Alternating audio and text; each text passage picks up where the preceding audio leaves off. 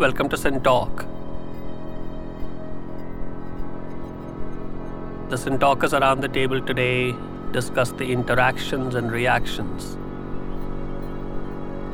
We'll think about interactions and its special case reactions in various kinds of systems. How do various legal conceptual systems interact in the real world? Can subparts of oceans be neatly delineated and classified? What is the difference between the notions of land and sea, and how do they interact? What are the necessary conditions for chemical reactions to occur? What makes certain interactions reactions? Can solids produce reactions? Will we ever reach the center of the earth? Will we fully solve the specificity problem for most systems? And would there ever be a general meta-theory of reactivity?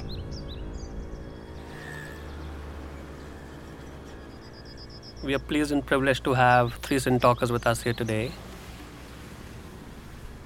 Professor Vaidyanathan Ramamurthy. He is a chemist and is currently at the University of Miami. His research interest is largely in the area of photochemistry. He is also the editor of an American Chemical Society journal, Langmuir. Dr. Surabhi Ranganathan. She teaches law at the University of Cambridge. She is also the deputy director of the Lauterpacht Center. And Dr. D. Shankar. He is a physical oceanographer and is based at National Institute of Oceanography in Goa. He works on ocean circulation and its impact on marine life and climate.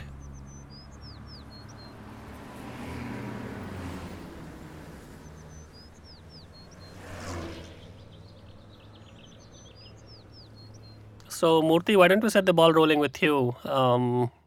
Obviously, wearing a chemist hat, there are all these things around us and in the world, and on the surface they seem very distinct from each other, but they're not reacting with each other all the time. It seems like there needs to be a certain set of conditions for reactions to happen, for a few different compounds or things to come together and something new to get produced. Is there a way of thinking about that in a general way to say what leads to reactions happening or not happening? Is it just a case of energy levels? What else is there? Can you help us get a hang of that to begin with, and then we'll broaden that and think of other related questions?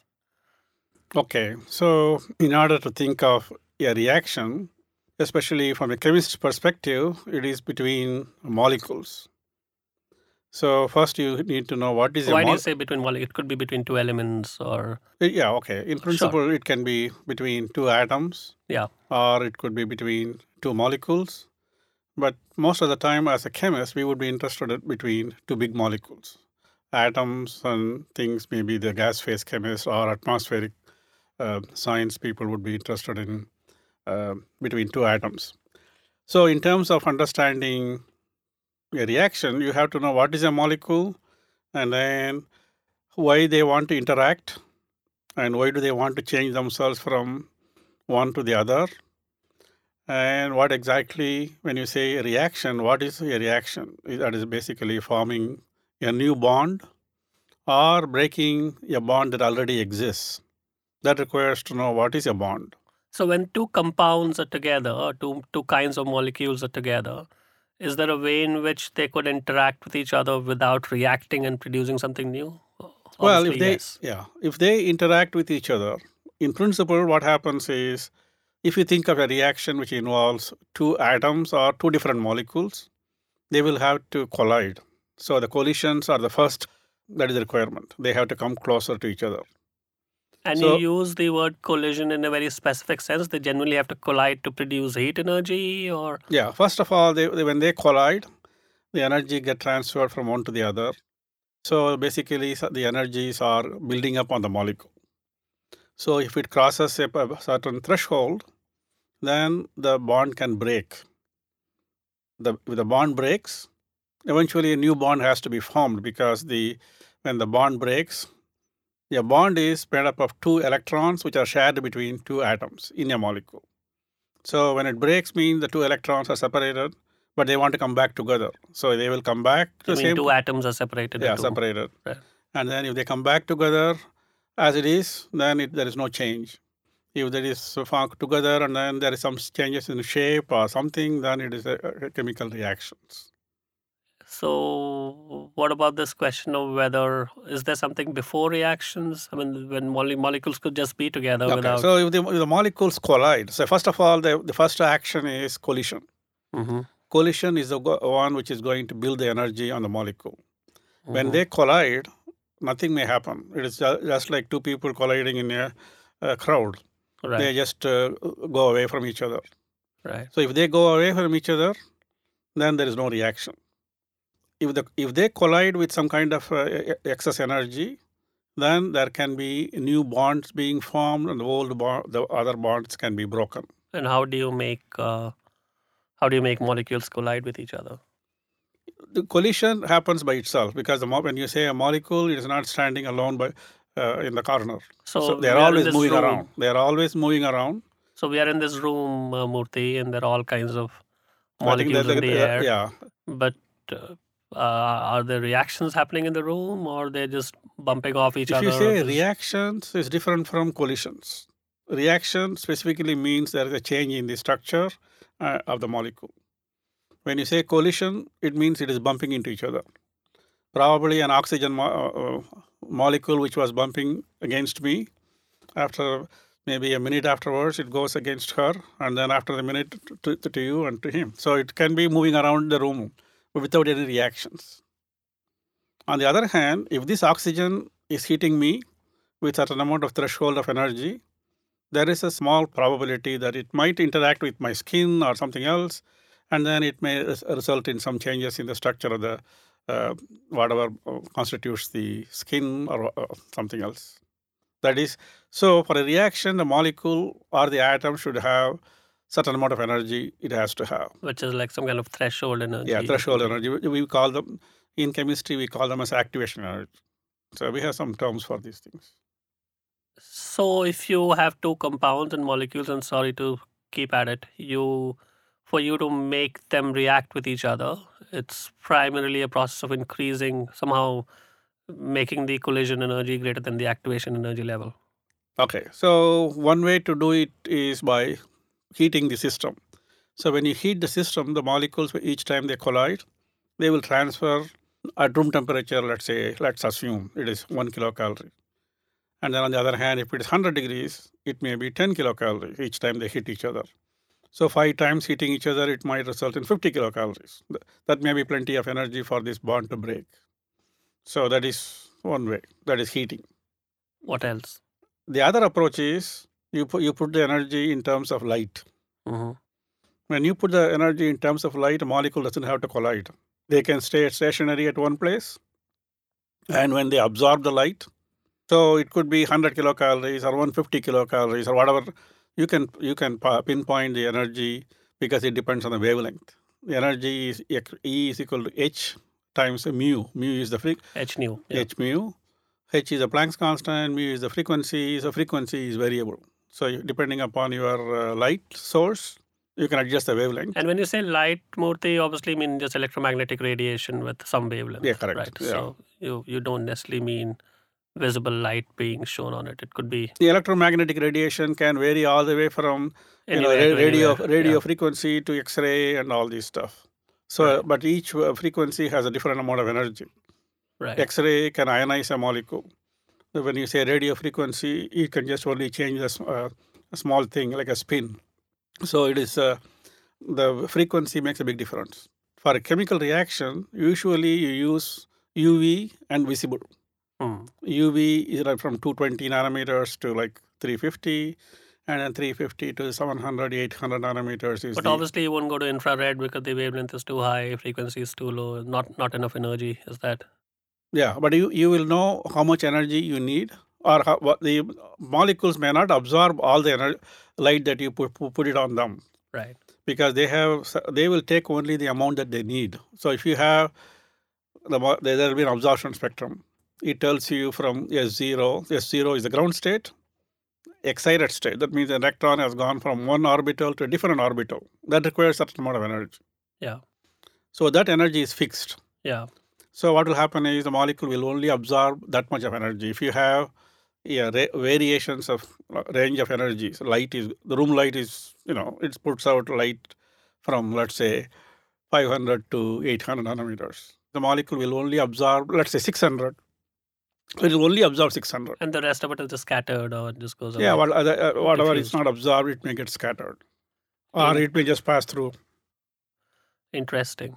Now, Surabhi, obviously your world is very different. Presumably, you don't think about light wavelengths and things of that nature, but in a certain kind of way. And we'll get to your work on oceans and so on in a little while, also after speaking with Shankar. But if we think of it in a somewhat meta way to begin with, just we've thought of chemical systems a little bit, compounds coming together. But if you look at the world and compose it a little bit legally, or in terms of what kind of legal systems exist and so on, is there a way of thinking about how they interact with each other? Because it's a different kind of beast. The field of law is not the same as a physical force field. But there's a way in which different kinds of legal systems could be simultaneously applicable or enforced in a certain kind of way. Now, is there a way of thinking about that, of how different legal systems might be thought of as reacting or interacting in some way?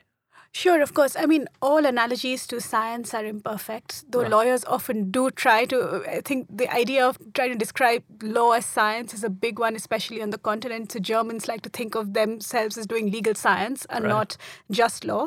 But so with the caveat that all analogies are imperfect, of course, yes, you can think of law making is a process, to use your language, of collisions and reactions, right? So if you want to change the law, you have to introduce new propositions which will meet with, to the extent that they have to go anywhere, they have to meet with some sort of reaction they have to collide with preconceived existing understandings of the world, and then there has to be a reaction, and if there is a real reaction, there will be a debate and something new will be produced. So if you think of how philosophers have talked about this, they've talked about the need to present a thesis, which will often meet with an antithesis, which will then produce a synthesis, to use the language of Sintok, which is an imperfect way of trying to analogize to this idea of collision and then reaction, and which leading to the production of something quite new.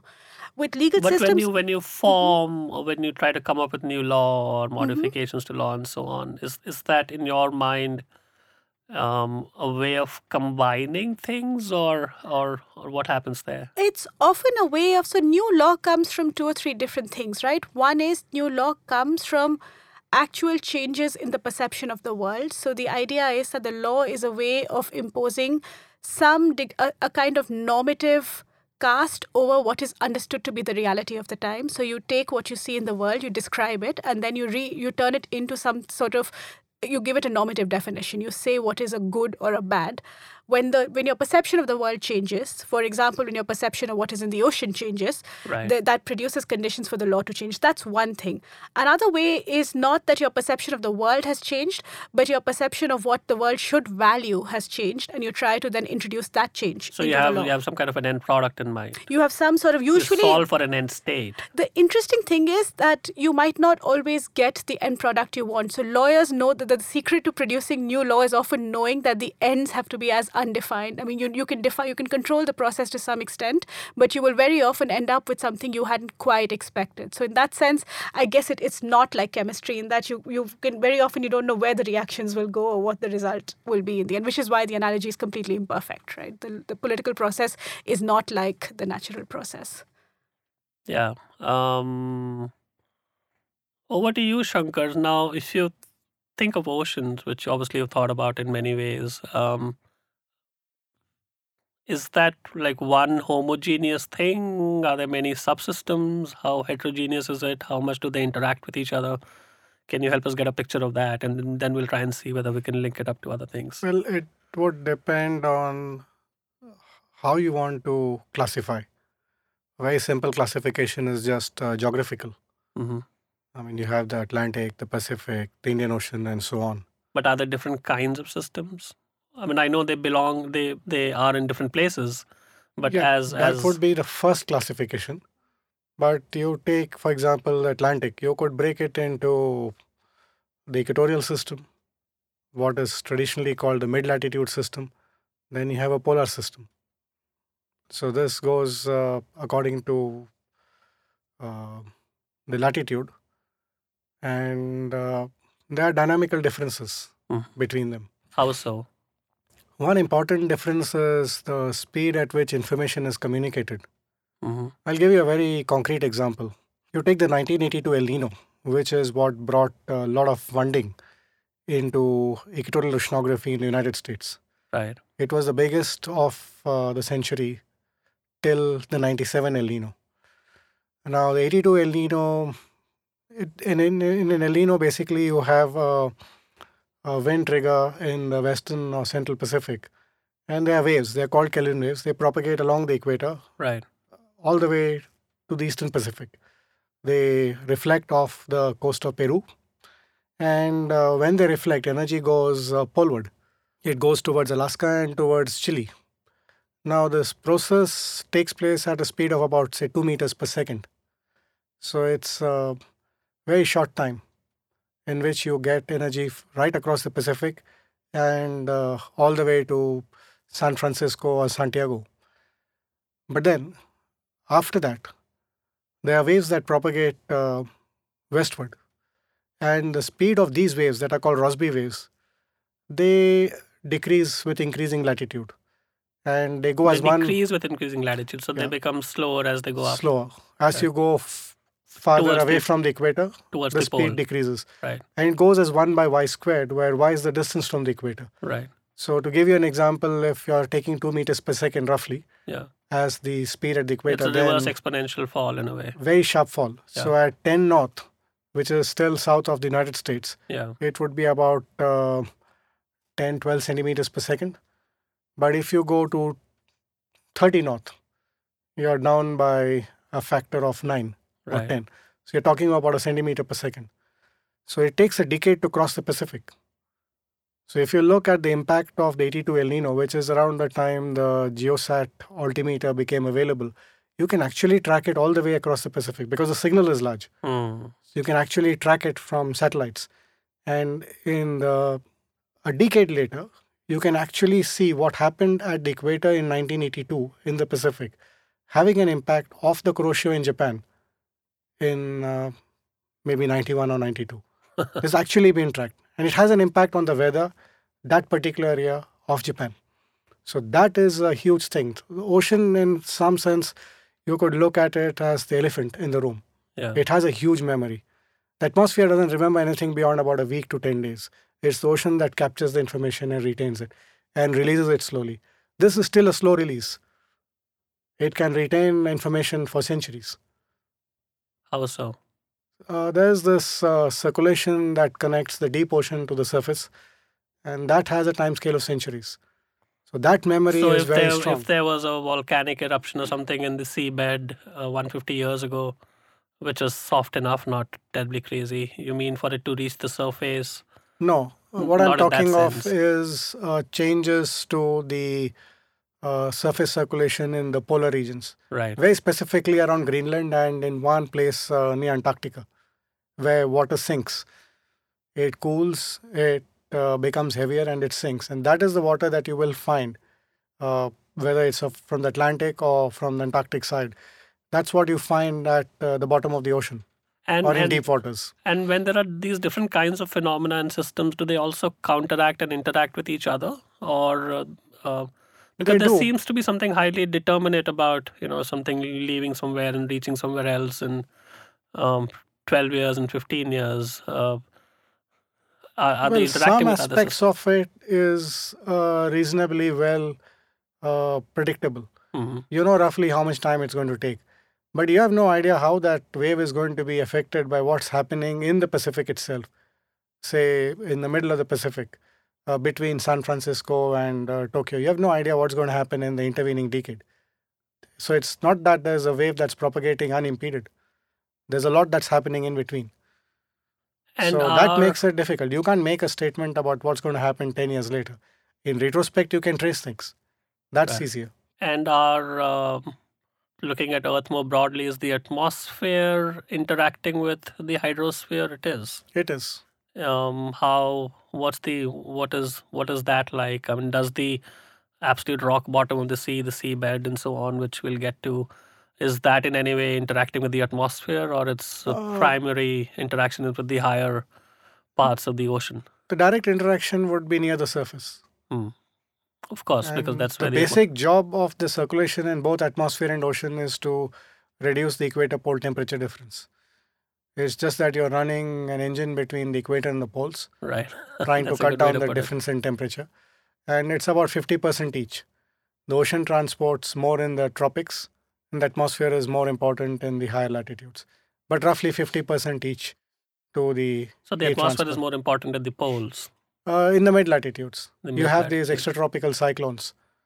They do the job, while the large scale ocean circulation, like the Gulf Stream and so on, they do the job in the tropics. So when and maybe you should talk a little bit about how lawyers and people of your kind have gotten involved in thinking about the ocean beds. But how do these physical realities impact the way we think about jurisdictions and what belongs to whom and so on?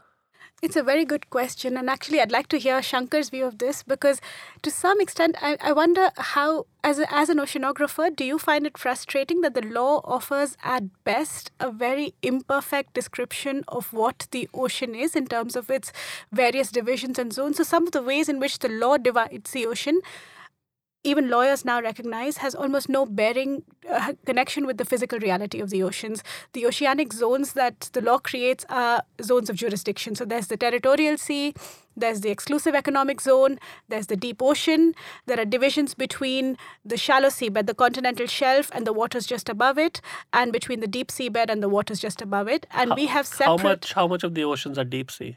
About 40% of the ocean is within national jurisdiction. So 60% and is... 60% is beyond national jurisdiction, of which and the division is slightly more complicated if you try to divide it between water and land. So how much of it is common heritage of mankind, which is the deep seabed, and how much of it is the commons, but the free sea, which is the high seas. And how much of this understanding is recent versus being very old, Shankar? I mean, just this understanding of what and how much is known about the oceans, what's the dispersion like, what are the different subsystems? Because, you and your community have been grappling with maybe mapping the oceans into different territories for a bit. Well, if you look at exploitation of ocean circulation for trade, it goes a long way back. Of course. I mean, you have a seasonal reversal in the winds and currents. No, but understanding of continental plates and all that has been there for a long time. Not that No, long. it depends on what you mean by long time. I mean, it's not more than 50 100 years? Yeah. 50 years. 50 50 years, years. yeah. Plate tectonics is not beyond the 1960s. 1965, I think, is Right. finally when Right. it was acknowledged. Right. So how does that impact how do physical realities change the way you do things? So they're producing difficulties. So what happened in the 1960s was, so the deep sea bed only came into focus as a place in around the mid-19th century. The first thing that happened there was the laying of telegraph cables, followed by telephone cables, followed by, in the 1930s, the exploitation of the shallow seabed for oil. But in the 1960s, along with many other major discoveries, there was also the rediscovery of the fact that the deep seabed had mineral deposits. And lawyers, economists, politicians, everybody got quite excited about this massive wealth that might lie below the ocean that could be tapped for industrial development. So large tracts of fields of manganese, of copper, of cobalt, things that were important for industrial processes then. And what happened was, and again here, I'd love to hear Shankar's view, is that to some extent, led by the interests of states and politicians, lawyers offered a redescription in legal terms of what the seafloor might look like and what the possibilities of tapping its wealth might be, that were really not based on a very good understanding of what is actually there. So it turns out that we have an entire convention on the law of the sea that offers a certain idea of what lies at the ocean floor, which was already being contradicted by things that were being discovered as the convention was being negotiated. So to give you just one example, the entire convention was built on the idea of the seafloor being essentially a vast site of a plain field that contains manganese nodules. But as the negotiations were going on, it was discovered that actually there are large hydrothermal vents at the bottom of the oceans. There are vent communities. The Law of the Sea Convention doesn't directly account for those. That there are certain formations, forms of life, and so on, which were not known by. They may have been known by scientists to exist, but they didn't percolate into the consciousness of the politicians and the lawyers. So they're not accounted for in the description of the seafloor that exists in the law. And so now some of the work that the International Seabed Authority, which is based in Jamaica, has to do is to try to integrate new scientific understandings with the older law, which was finalized 50 years ago, and try to make some sense of how it's possible to carry on economic activities that the law provides for with protecting the marine environment according to these new knowledge, which is changing very, very rapidly. But the whole idea of exercise of this nature is to kind of carve up oceans by sovereign in sovereign terms. To some extent, yes. So until 1945, most of the ocean was understood to be a single undifferentiated global commons, all except narrow zones of national jurisdiction. About 3 miles out, each state claimed as its own waters, but beyond that, the rest of the ocean was legally a unified whole. Since then, we've seen extension of national jurisdiction much further into the ocean. So most states now claim 200 miles of the waters and at least 200 miles of the land below the water as zones of national jurisdiction, in some cases much more than that. But what also happened was in the 1960s, there was a real fear that the entire ocean might get carved up into giant national lakes. So each state would claim jurisdiction up to the midpoint of the ocean.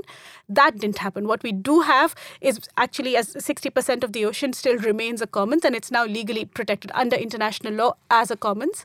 But within that, there are now schemes for trying to... Is that creeping up? Or... Yeah, and licenses. So one of the ways in which it's no longer sovereign claims, but what the International Seabed Authority can do, for example, is provide people with commercial licenses to exploit zones that are beyond the national jurisdiction. Can oceans be carved up? Shankar, what's your instinct in this? Now, obviously, there's some kind of a legal effort here, and a lot of this is going to whatever the perception of mineral deposits down there and so on is. But carving up lithosphere is different from carving up hydrosphere in some sense, or Not really. Not really. I mean, it's just a definition in terms of latitude and longitude. That's it. Right. But So how stable are the deeps? How stable is the deep sea? Is that churning? Is that more like solid rather than the highly turbulent surface areas? The real turbulent part of the bulk of the oceans is near the surface, where the wind directly churns it. There are regions around Greenland and near Antarctica where you have water plummeting all the way to the bottom. Plummeting, it falls It down. just goes all the way to the bottom. So it's almost like it's a plummet. So that's a good word. That is the water that circulates in the deeper seas. All of it happens from there. From Greenland, 2 places on either side of Greenland and 1 near Antarctica.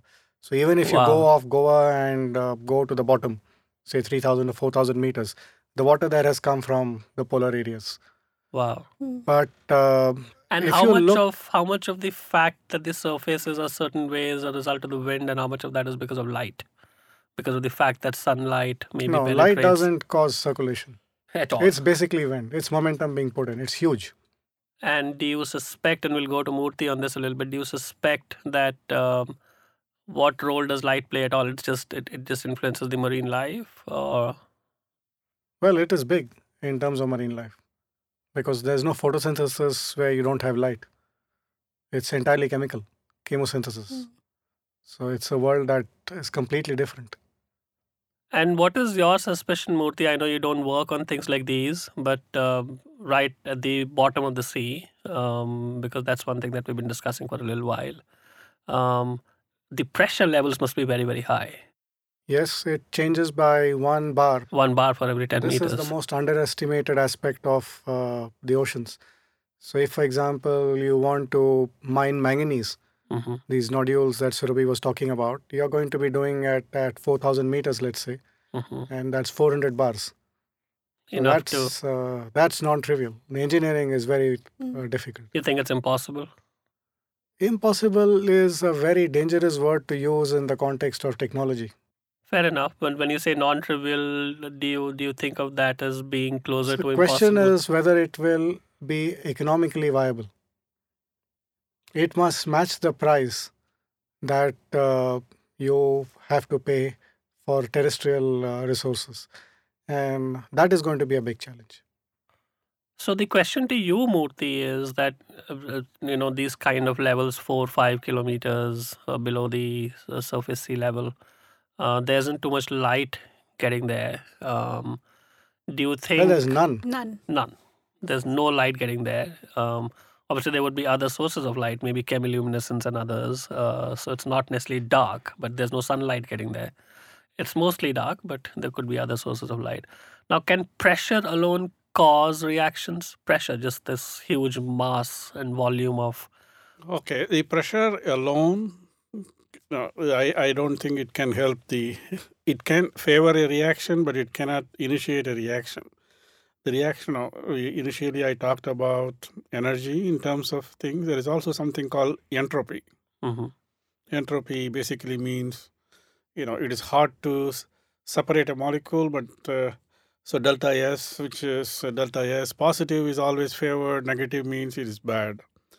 So when you put a lot of pressure, if you want to make A and B form a bond, then you can force them to come together. That's the high pressures. They can make things happen. Maybe people try to do reactions under very high pressures. Mhm. At the same time, that alone is not sufficient. So you just have to have some, the activation energy. Basically, it is an activation free energy, which is a combination of delta H and delta S. So the delta S can be favored by high pressure. Delta H you just have to provide in terms of heat or something else. So the pressure can make the new reactions happen. Definitely, I think it is super high pressures. You can get a lot of things happen. And do you think that just because of the nature of the physical environment there is, and this is not only about the seas, the kinds of the kind of elements and compounds that might be at the bottom of the sea would be very different? I mean, do you suspect that might be the case? I have zero idea about what is there under the sea. So, but the thing is, these are things which are not known, right? So we say, okay, we study reactions under high pressures. Mhm. That is basically we translate that information to there is a high pressure under sea, so maybe these kind of things could happen. But then at the same time, there are so many other things are already there, right? There are a lot of metal particles, all kinds of things there, which could catalyze some reactions. So these are just predictions with zero backing.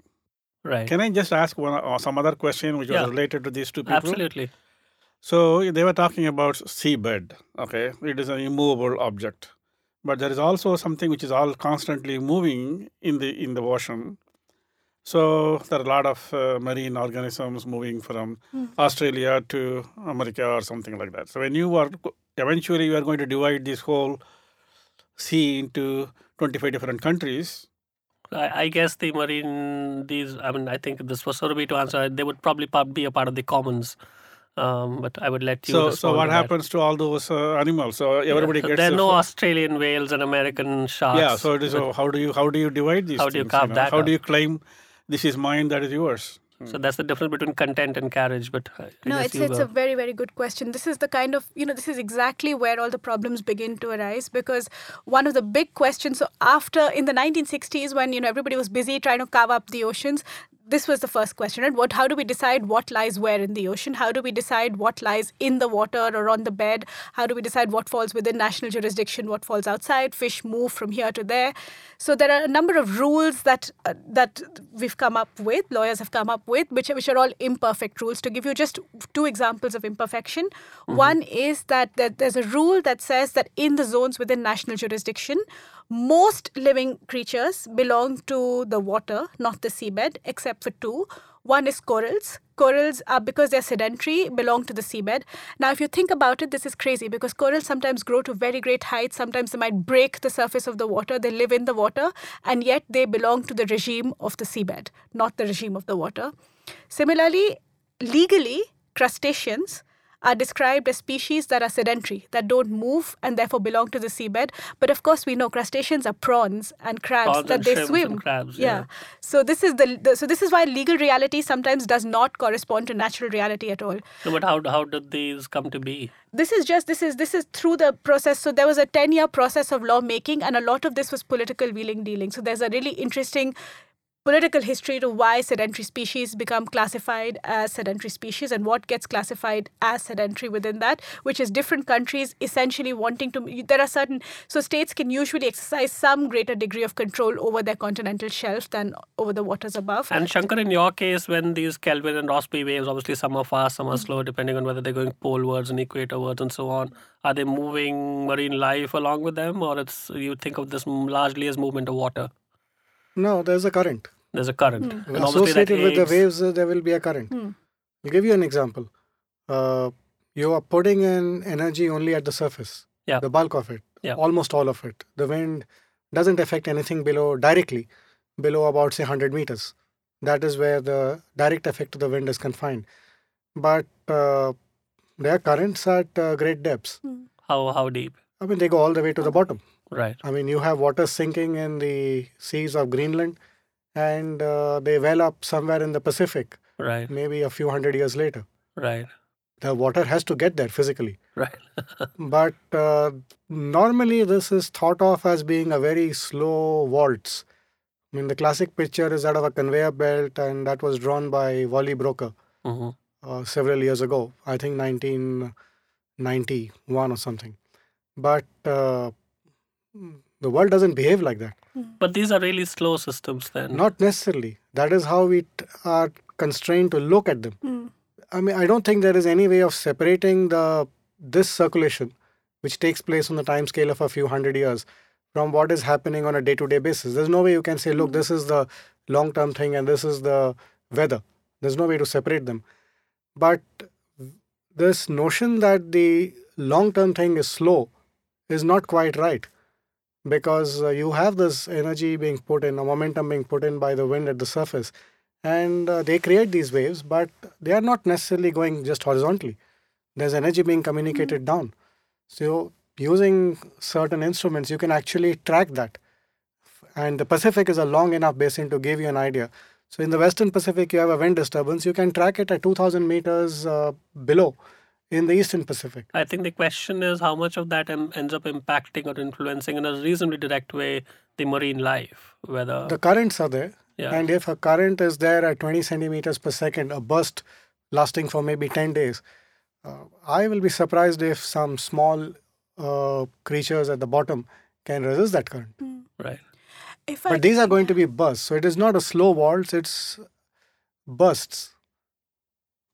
And then quiescence, then again bursts, and then again quiescence. But we have very few measurements. How quiet is the ocean? There's a lot of sound, a lot of noise. And you want to pick your signal, you have to do a lot of... But is the deep sea reasonably quiet? Or I'm not sure. I don't think so. yeah, sorry. I mean, there are interesting histories here, right? For a long time, it was thought that the deep sea has nothing, right? You can't, how can Exactly. anything live Has there? nothing, you mean? That life can't flourish in this world of darkness, a world of high pressure. It was actually telegraph cables and the laying of them, and then sometimes these cables would break. So they had to bring up these cables, and when they brought up these cables from great depths, they realized things were actually sticking onto, they found crusted life forms hanging onto these things. And they discovered... Barnacles, for example. Yeah, Right. barnacles, And exactly. that's how that... The Tintin thing comes. Yes, Blustering billions of barnacles. blue blistering barnacles. Yes. They are blistering, yes. They're billions, yes. But they're not The blue. blue is not very Blue clear is to me. not, yeah. I haven't seen the blue one, so I'm waiting for that. And then I think am I right in thinking it was Darwin who thought that if there would be life, it would be prehistoric in form, and yet when things came up, they realized that there's no such, you can't assume that everything at the bottom of the sea is much older than everything, because No, I can't lifespans say. change quite a lot, even within, there can be short-lived But organisms, there and can be, it's not like evolution doesn't happen in deep sea. It exactly, happens yeah. everywhere. And currents and amongst other things are things that cause dynamic processes of change at the bottom of the ocean as well. You were It's saying not a something quiet Murthy. place. Yeah. It is not it's not static as it was thought to be And it's still very untapped, Maybe right? 150 So years back. we still know it a lot less. I mean, we still know about 10% of the sea is well mapped in a real sense. We have maps of it, but in a Very very little. I mean, you just have to go back a few years. Yeah. It was difficult explaining to people why in today's era, where Google tracks you by the minute, you have no idea where MH370 went. Yeah, absolutely. But the ocean floor is like that. it's You like are that. looking, it's worse than looking for a needle in a haystack. Yeah, You can burn down the haystack and hope to find the needle. yeah, But what do you do at the bottom of the sea? yeah, You have no clue. yeah. And My question was in terms of temperature. What would be the temperature of the ocean under? Is it 2 say- degrees or so. What's that? 2 degrees Celsius. So it is colder than surface. Yeah. So if you are going down, say, 5,000 meters, that would be the temperature. Hmm. And what happens at those kind of temperature levels? What sorts of Yeah, that's my question was. For chemical reactions, if you have the is that a temperature conducive environment? So there is not enough energy for a reaction in terms of the temperature. Well, the temperature you will get even in the polar regions. Hmm. 2 degrees, I think you do get in the polar seas. What is more difficult to find? I mean, you will never get unless you go down deep enough, is the pressure. Hmm. And that is what makes the ocean so different. I mean, there are hydrothermal vents where the temperatures Yeah, will be correct. much higher as well, and the pressure. Just small places. Again, you have to hunt for them. It's not easy. Exactly. Yeah, you stumble upon them, and as It literally, it requires a phenomenal amount of luck to find them. Yeah. What's the significance of temperature, Murthy, for reactions? Like, Well, if you want to break a bond, you need energy. right, That energy, one way to produce this energy is by heat. So Yeah. that's why temperature is important. So when molecules collide, the energy has to be transferred from A to B.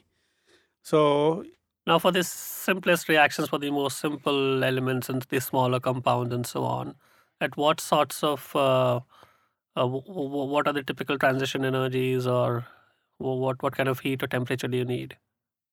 see, for example, if you want to, at room temperature, everything seems to be stationary. If you have a Right. bottle of acetone in the at home, it is or gasoline in your car, it remains as gasoline. Right, But then if you heat it to 500 degrees or something, it will not be gasoline. It may be falling apart. So that's where the temperature is going to be playing an important role, because basically it is a vibration. right, A and B are vibrating between certain lengths. We call them as a bond when the length is less than this much. right, If it is more than that much, we will say the bond has broken. right. So the more energy you put into the bond, it is going to vibrate more and more. That is basically making somebody mad.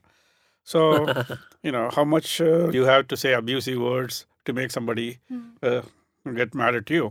Some people, if you look at Maharishi or something, you may be getting mad. Why the other guy is not getting mad. So it is, in that sense, the energy plays a role in making this vibration. Basically, vibration gets stronger or longer with heat. So that's why the vibration is required. And this is irrespective of whether these are gases, liquid, solid. I mean, the same template or model. Yeah, that's works this for all is the kinds of this is the states. basic the model or theory that we use in understanding chemical reactions. And do solids react? I know we've been thinking about the ocean. Yeah, solids will react. If you are putting the energy in terms of light, we are not putting the energy into the vibration. We are putting the energy into the electronics. So we make the in a way a photon goes. Yeah, when the light goes, the electron goes from one orbital to a different orbital.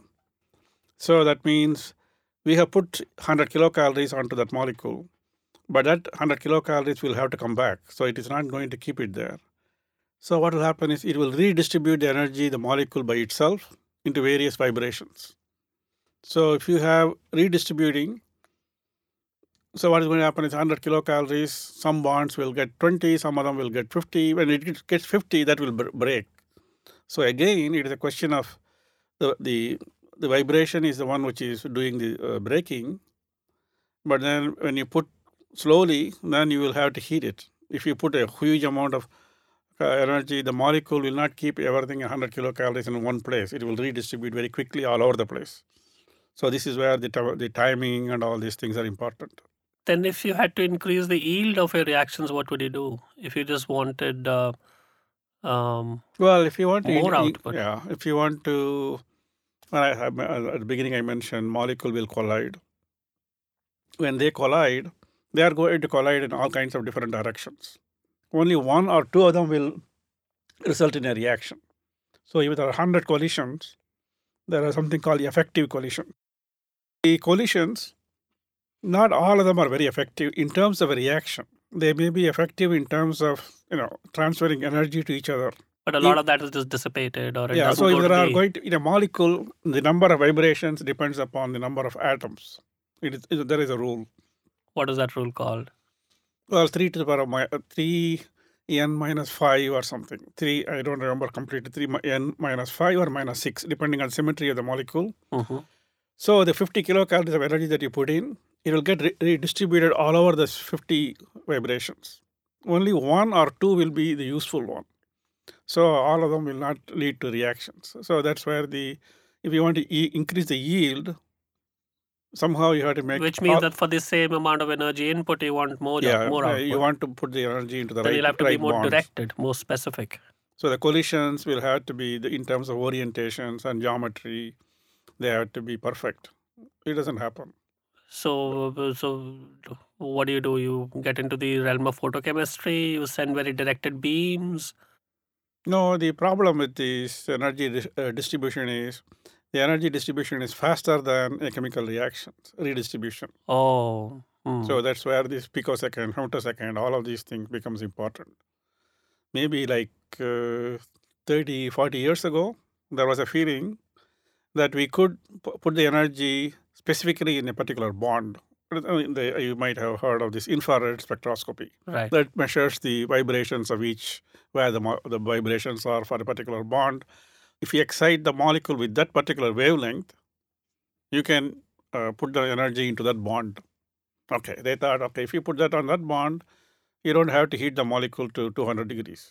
Yeah, you can just attack only one bond. Yeah, so if you have only one bond which is activated, then it will break. But other bonds will not even know that this particular part of the molecule has been subjected to some...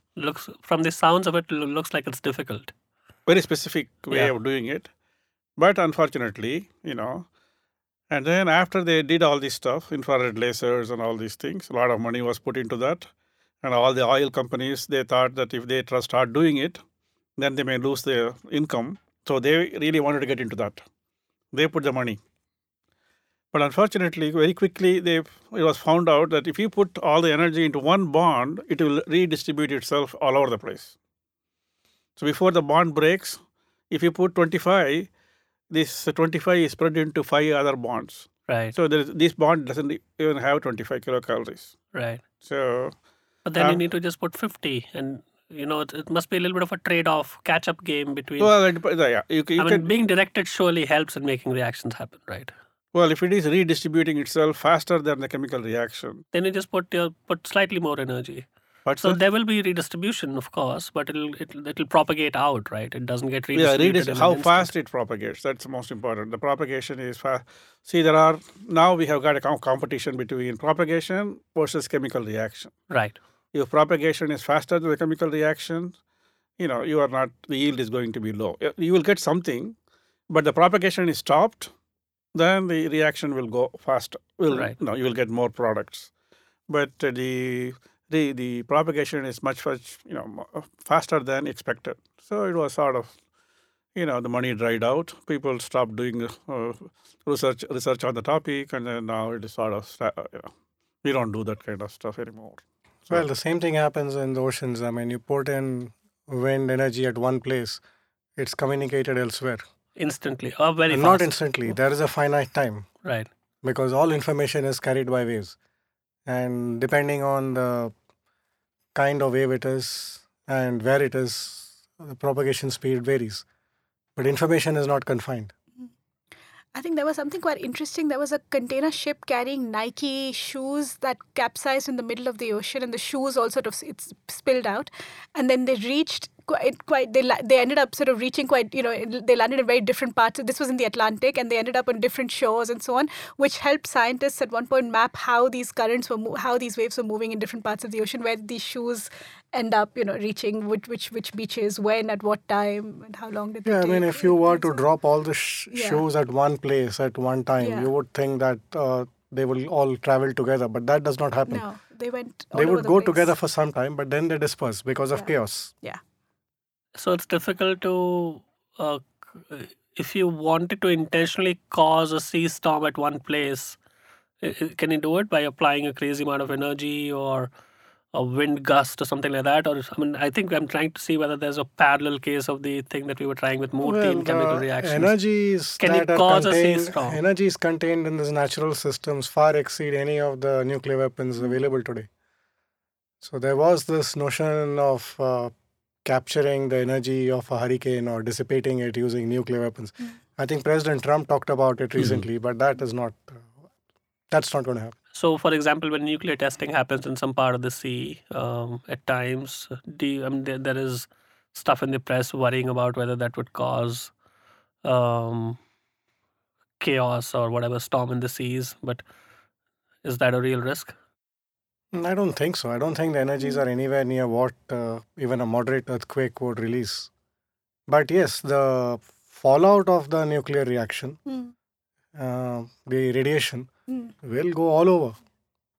What was created at Bikini Island was there all over the world.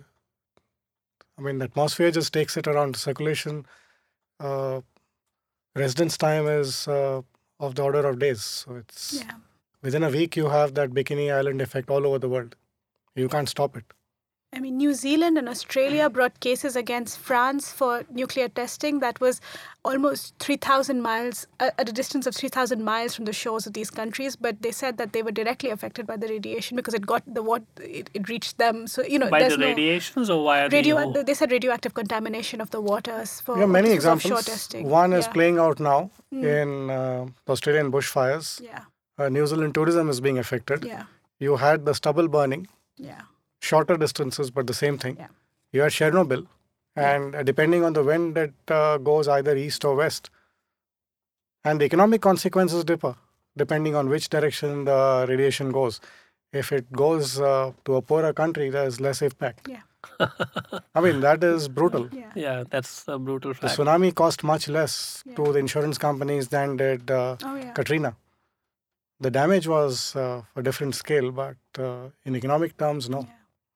So where are you currently on this process of coming up with the legal framework? What are the open conceptual questions and where do you think things are headed? I mean, there are lots of questions in terms of what is happening in law at the moment. There are two big lawmaking exercises going on for the deep oceans. One is the UN is trying to formulate an agreement to regulate biodiversity beyond national jurisdiction. The idea is, and at the same time, the International Seabed Authority is trying to finalize a seabed mining code. The idea for both is how to combine ideas of economic exploitation of oceanic resources with also preserving the ecological fabric of the ocean, which are two completely increasingly antithetical goals. It's very hard to think of ways in which you might actually use the ocean without actually destroying its ecosystems. But also, because we know so little about the ocean, we don't know what the knock-on effects of any of these things might be. For seabed mining, for example, the International Seabed Authority used to take the line that actually it's much safer than mining on land because it happens 3 miles underwater. It's too far away to cause any real effects. Is that inaccurate? It's not accurate. They've discovered, scientific evidence shows it's impossible to predict the extent to which the impact will be contained. What is your instinct in this? I know you mentioned that mining is likely to be tricky, but what is your instinct on either the unintended consequences or some knock-on effects of mining the deep seas? Well, one thing that's being attempted is an environmental impact assessment. The idea being to figure out what damage would be caused. Now, I think it's meaningless. I would just assume that everything that's there is going to be destroyed. So suppose you are mining 1 square kilometer of the seabed in the Central Indian Ocean. I would just say everything there is going to be destroyed. The key question is, does it have any impact? What else does it trigger? No, that's the question. suppose you go 10 kilometers away. You're mining a 1 square kilometer area. You go 10 kilometers away. Now at that depth, the ability of an organism, it barely moves at that depth. You have to use up a phenomenal amount of energy to move even inches. So it's not going to travel 10 kilometers. So ecologically, my gut feeling would be that at some point they would just go in completely different directions. What would go in completely different directions? The two species, even if they are from the same source. So your point is that, so that's an interesting point. So your point is that the kinds of species are likely to be highly localized at those kind of depths. I would assume that they're like localized. The regions they roam are likely to be, at least in land terms, likely to be much, much smaller. See, in the plains, for example, that is where you get what you call civilization. Yeah. Because you're forced to interact much more. Where do you get tribes? You get them in difficult terrain or in isolated places like islands. Yeah. Now here, isolation comes because of the phenomenal amount of energy you have to expend in order to move. So if your lifespan allows you to move maybe a few inches or maybe a few meters at most, why would you be having any impact, say 10, 20 kilometers away? So I would say, okay, I'm mining a 1 square kilometer area. Instead of trying to figure out what damage it's going to cause, I would say everything in that area and to some distance around it is wiped out. So even the 60% area is potentially highly differentiated. Well, every square kilometer, half a square kilometer is different. Well, it is different, but 2 or 3. So one is that nodule mining means that you have to have, it's like mining fields, right? So you can't just gather nodules from 10 feet or from something the size of this room. The nodule mining fields, would have to be large. They have to be long. And all the systems they've developed so far is essentially imperfect systems that just troll a very large area and collect nodules and bring them up. So one is that a very large tract of land will get disturbed each time. And the second is plumes, because you're bringing a lot of things up and then midway you're junking half of what you brought up because you've been sifting as you're bringing up. And so the mud and the dirt and so on will be sifted. So the plumes is something that, again, it's not very clear how far they can travel, what are the kinds of effects they'll produce, how long they'll stay. So there's also, this is the problem with things we don't know how things move in the ocean very well, how long there'll be suspended clouds of flume, which will be then disastrous for life forms that exist in those zones. It's the problem of not knowing exactly what the impact will be. So I think you're exactly right, that there's the sense that, of course, beyond the impact site, even 10 or 15 kilometers beyond the impact site, the results might be quite different, but the impact site itself is very large when it comes to certain seabed mining plants. At the seabed, I would say everything is wiped out. The plume is much more difficult to figure out. And I don't think you will ever be able to map the ocean bed or the ocean currents at those depths to the extent that legally you can prove anybody wrong. So that is going to be, it's impossible. How do you even map them? You just send sonar you can map waves terrain. You can map terrain to an extent. So it's topographical. Yeah, kind that of map. you can manage to a reasonable extent. What is, if it was doable, MS-370 debris would have been found. Exactly. So what is it that you're going to put in that is different? Are you going to put in more resources, more money into saving nematodes in comparison to those lives that were lost when that plane went down? Which country is going to do it? So that is the catch. So I would just say everything there is destroyed. The effect of the plume is much more hazy. And the simplest scenario would be to assume that it affects a larger area. So if the seabed is affected, if you're say mining 1 square kilometer, if you say 10 square kilometers of the seabed, I'm going to assume is affected to varying degrees, and that 1 square kilometer is wiped out, then the plume is going to affect much more, say 100 square kilometers. Over time, as it disperses, it's hardly going to have an impact. And we are thinking of thousands of square kilometers, not 1 or 10 when we talk about seabed mining. So finally, what's going to determine it is economics, not environment. And the simplest example that can be given is fracking in the United States, and President Obama giving the nod to deep sea oil drilling. Yeah, despite all of the East Coast. So if President Obama did that, then I think you have your answers there. I mean, if it is needed, it will be done. What's kept seabed mining from taking off is exactly that. It's not an economic proposition. There was an expectation of demand for seabed minerals in the 60s, which just petered out in the 70s with land strikes and with actually mineral exporting states getting very angry because they were going to lose the economic earnings that they have through their land-based mining sites.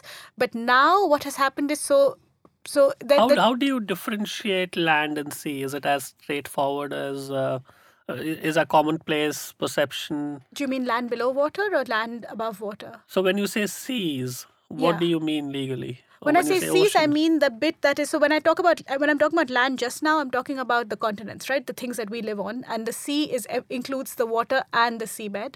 But of course, within the sea as well, there's land and sea, right? There's the water column, and then there's the floor of the sea below, Right. which are legally two separate entities, but of course are quite intertwined in terms of the ecosystems. Interesting. What are the open questions for you, Murthy? Not in the question of seas, but because this is something that these two are thought about even in the context of reactions and interactions. in the context of ocean. Okay, so the question is, do we really need to explore the ocean bed for minerals and whatever else we need? And first of all, economically, whether it is feasible. The only thing that from the context of today, the ocean seems to have is oil. So really, do you want to go down the ocean, explore for oil? But even that oil would be close to the continental plates. Yeah, there's oil exists in the continental shelf, not on the deep sea floor, which is why actually national jurisdiction stops at the end of the continental shelf. There's no interest in. So there's no oil in deep sea. None that has been discovered. I think it would be. I mean, the scientists Because will tell us, but it's organic unlikely. matter does not exactly. decay and so on. I'm Are not we being sure. accurate? I Shankar? mean, you take India, for example, in the 60s, it was Ankleshwar, 10 meters Yeah. Right. offshore. In the 70s, it was Bombay High, that was 100. Right. And KG Basin is 1,000. But that's all. That's depth. But that's all still continental shelf, right? That's not the abyssal No, plain. I think KG Basin, they are going deeper. Into the abyssal plain or into the Slope. Into the slope. Yeah, slope and margin all have oil, but not beyond the. Because eventually something would have had to get decayed, get buried for it to become oil in the long run, right? Well, you have to factor in plate tectonics. Right. That's moved things around, just as. Yes. Or there could be gas hydrates, things like that. Gas hydrates are there, but Gas, they yeah. look to be much more difficult to extract Yeah. Right. than conventional oil. So where you're you- right, Murthy. I think economic imperatives will probably decide whether or not this happens. So if you are going to be looking for oil, maybe in another 20, 30 or 40 years, if there are other sources of energy, which we are hard working to figure out, like it is much easier probably to convert the solar sunlight into more useful energy than going down the ocean and then looking for some oil. What the ocean has though is rare earth minerals, which are components of various renewable energy. And they're rare earth literally because they're rare on the land. Yeah. Whereas there are larger pockets have been found just off China and Japan in the ocean. So that might push seabed mining to the extent that these become Even principal to forms have of energy renewable solar generation. plates, you probably need to Yeah, mine you the need seas. lithium, selenium, that sort of.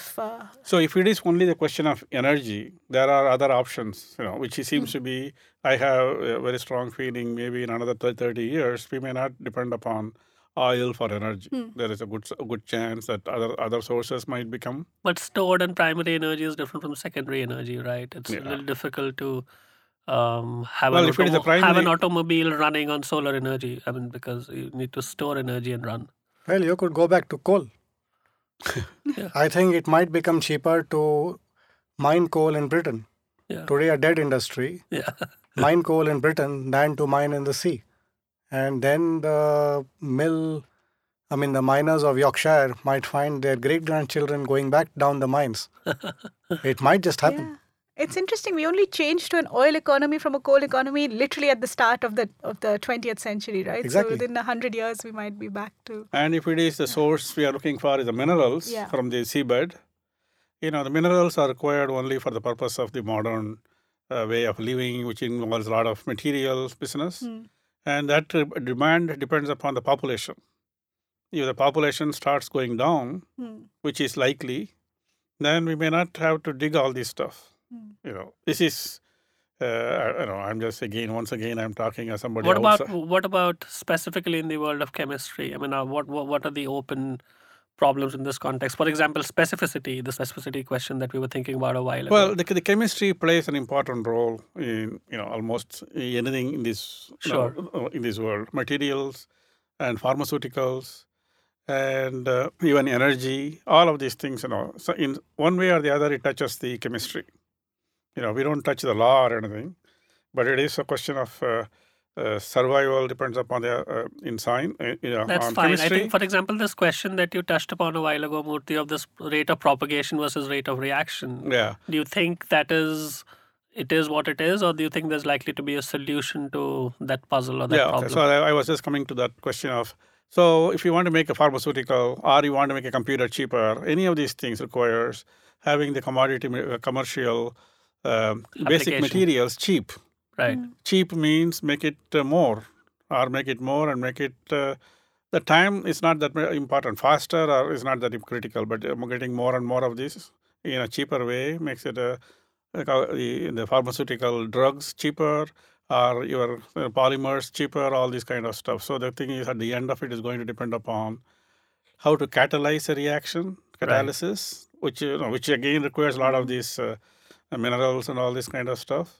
So the most of it will be directed towards catalysis and the specificity. And a lot of drugs, for example, they are all optically active. Not all, but What most do you of mean them they're optically active? optically they are chiral. Chiral means Chirality. basically like a left and right hand. Yeah, the stereochemistry. Yeah, question. what left hand does, right hand cannot do. Right. But for a kid, maybe left and right hand looks the same. Right. But they are not the same. They are very different. And the famous one of these drugs, which was made about maybe 1960s, which was sold as a mixture, which is one of them is poisonous, another one is actually a good one. This is for the drug for early morning sickness. I forgot the name of that So one. the DLNL configurations will work very differently. Yeah, they are different. So it was sold as a single drug, and then they found out people who took it, they were not, the children were born with deformities and all So this. it's not just the wavelength in that sense, it's also the polarization of light that ends up impacting. Yeah, well, those things those are chiral drugs. Right. So the goal today is making chiral drugs in one optically pure form, which is not easy. If you look at the Nobel Prize that are given in chemistry, every 5 to 10 years, you will see somebody getting a prize for making a reaction optically pure. So that is one direction it will have to go. And why is that not easy, Murthy? Because when you have, when you do isn't it a question of shining just one kind of polarization on compounds and one kind of reaction happens? The reactions when you have do it, for example, when you mass produce something, left hand and right hand, 50% will be left hand, 50% will be right hand. You cannot produce only right hand, only left hand. So if you can produce only left hand, the question is why? Why is that difficult? Because by statistics, that will be what will happen, 50-50.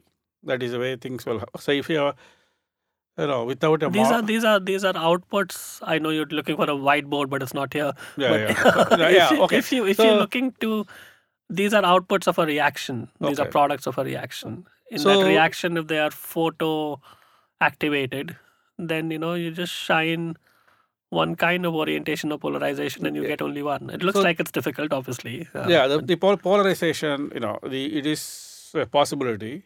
Then again, some of these things, what happens is when you use a polarized light for producing optically pure material, the yield is extremely small, 2%, 3% like that. 2%, 3%, a drug for which you're paying $2, it will become $2,000. Who wants that? Okay. Right. So what happens is when you have molecule A, the second molecule can come from the top or from the bottom. So it will be 50-50. So there is no way it is going to be coming only from top. Right. So if you want to make it coming only from the top, you have to do a lot of things around the bottom to make sure the bottom side is blocked. That requires some kind of ingenuity and then the right kind of catalyst and all this stuff. That's where quite a bit of science goes in. That sounds tough. It's not tough. It is difficult, I would say. I use difficult a little bit more moderate words than tough. Yeah. So Okay, it's difficult. Just one other thing, when you're talking of mining, the rare earth minerals, particularly cobalt, is one that is sought after. It might turn out to be cheaper and more efficient to scavenge cobalt Yeah. from used batteries. And what is needed is an appropriate economic scheme. Yeah. So you don't have to recycle every battery all the time. You collect 10 and you hand them in. It's probably going to be difficult to recycle the small ones. And here, I mean, children's toys, for example, they have those small batteries. They are more difficult to recycle, they are more difficult to dispose of. But a typical mobile battery, it should be possible to pull things back. That would reduce the demand straight away. I think that's exactly right. There's a lot of now people who are challenging seabed mining and so on are saying that we haven't really properly thought about exactly what you were saying about recycling, about ways in which we can actually make better use of existing resources without trying to now open up this new frontier. Go to this, yeah. Because even if you were to mine and say you produced an inexhaustible supply of cobalt and lithium, where would you dispose of the batteries? Yeah. So eventually you have to collect them. And if you are doing that, you would have to be really crazy to throw away the rare earth minerals. So that would become a vital source. What's the future, Shankar? We'll end with that. Where I know you mentioned that the oceans are chaotic and though there are some trends and tendencies at work. What is there to look forward to if you fast forward several thousands of years? I don't know. Well, Jules Verne spoke of journey to the moon and to the center of the earth. Moon You think has we're been getting there? accomplished. Can we get to the I center don't of think the you will get anywhere near that. The problem with the earth sciences is It's that the pressure problem. it's information is indirect. You can't see anything. Even seismology. You are only measuring some waves and then You're reliant on longitudinal estimating. waves as opposed to electromagnetic waves. That's your difficulty. Everything is indirect. There's nothing in control. There's no laboratory where you can perform an experiment. And experiments in biology. But you can't just drill a hole all the way to the center of the earth, 6,000 kilometers. Well, I'll give you one example. Yeah. This is an actual practical example. When the first exploration for the KG Basin oil started, there's a company, British company, that was doing it for Reliance. And they did it. But then they gave us a call to NIO, and my mentor and we got to hear of it. They had picked the season that they naturally thought was the best, March, April, to do the drilling because the winds are weak. And that was the time they could get a stable platform. That was the assumption. Because you look at it now, if you've drilled a hole in a wall, if it is slightly off the normal, you can imagine what it does to the drill bit and to the wall. So it has to be straight, Right. perfectly perpendicular. Right. Now here you have a drill that is about 1 kilometer long and a bit at the end of it. So if that drill is being buffeted, it's not a very pleasant circumstance. Now, what happens in the Bay of Bengal is that is the time of the year, March, April, when the current of the east coast of India is at its peak. We knew that. So if they had just called us earlier, we would have told them. So their question was simple. Should we have expected this? The answer to that is yes, you should have expected it. But then they had their ways of But handling it. Shankar, oceans are just 8 or 9 or 10 kilometers in a 6,000 kilometer radius, right? Yes, so where have you gone? You haven't done much. You're celebrating James Cameron in 2019 going down to the bottom of the Marianas Trench. There's a probe that's gone out of the solar system. Yeah. So it's a different game. It's completely indirect. And it's impossible. I told you impossible. You don't like that word? I don't like that word because then it's question of what is the information that you most of the require. difficulty at the level of the oceans after you crack the first 8, 9. Why do we have to go via the oceans? Why can't we just drill a hole from somewhere where there's land all the way to the center of the Same earth? problem. You just can't. In the 60s, they tried to just drill a hole down to the mantle, the next layer below the core of the earth, and lots of incidental benefits were produced. I think they ended up perfecting the drill ship and things like that, but I don't think they ever managed to get to that second layer that they were trying to get to. The core of the earth is 2 more layers. Obviously, below then that. there's magma and all that. Yeah. And any such experiment will have to be a collaborative effort, like the CR in CERN and all Yeah. those. experiment in or LIGO. Yeah. I don't think it's feasible for any country. There may be countries that think they can do everything on their own, I mean, hallucination is not It's not a crime. Well, you can't discount it, but the brutal laws of economics take over. What's the future, Surabhi? We'll end with that. Well, it depends on whose future we're thinking about. What's the future for human beings? I think the answer actually was quite poignantly provided by this group of scientists who've left a plaque at one of these, is it an Icelandic glacier, saying that, so the glacier is receding very, very quick, is moving much faster than they thought it would. And the plaque says, this is the year, 2019. We know what has to be done, and this is to the future. So only you can tell us if we actually did it. So it's up to, the future of the human race depends on how we address climate crisis. The future for the Earth, there was a wonderful piece in The Atlantic that said, human beings are only they're not even an event in geological time. So the Earth will carry on, but our race might go as dinosaurs did. Yeah. And we're all organic matter, so Yeah. maybe we just become crude oil or something in the long run.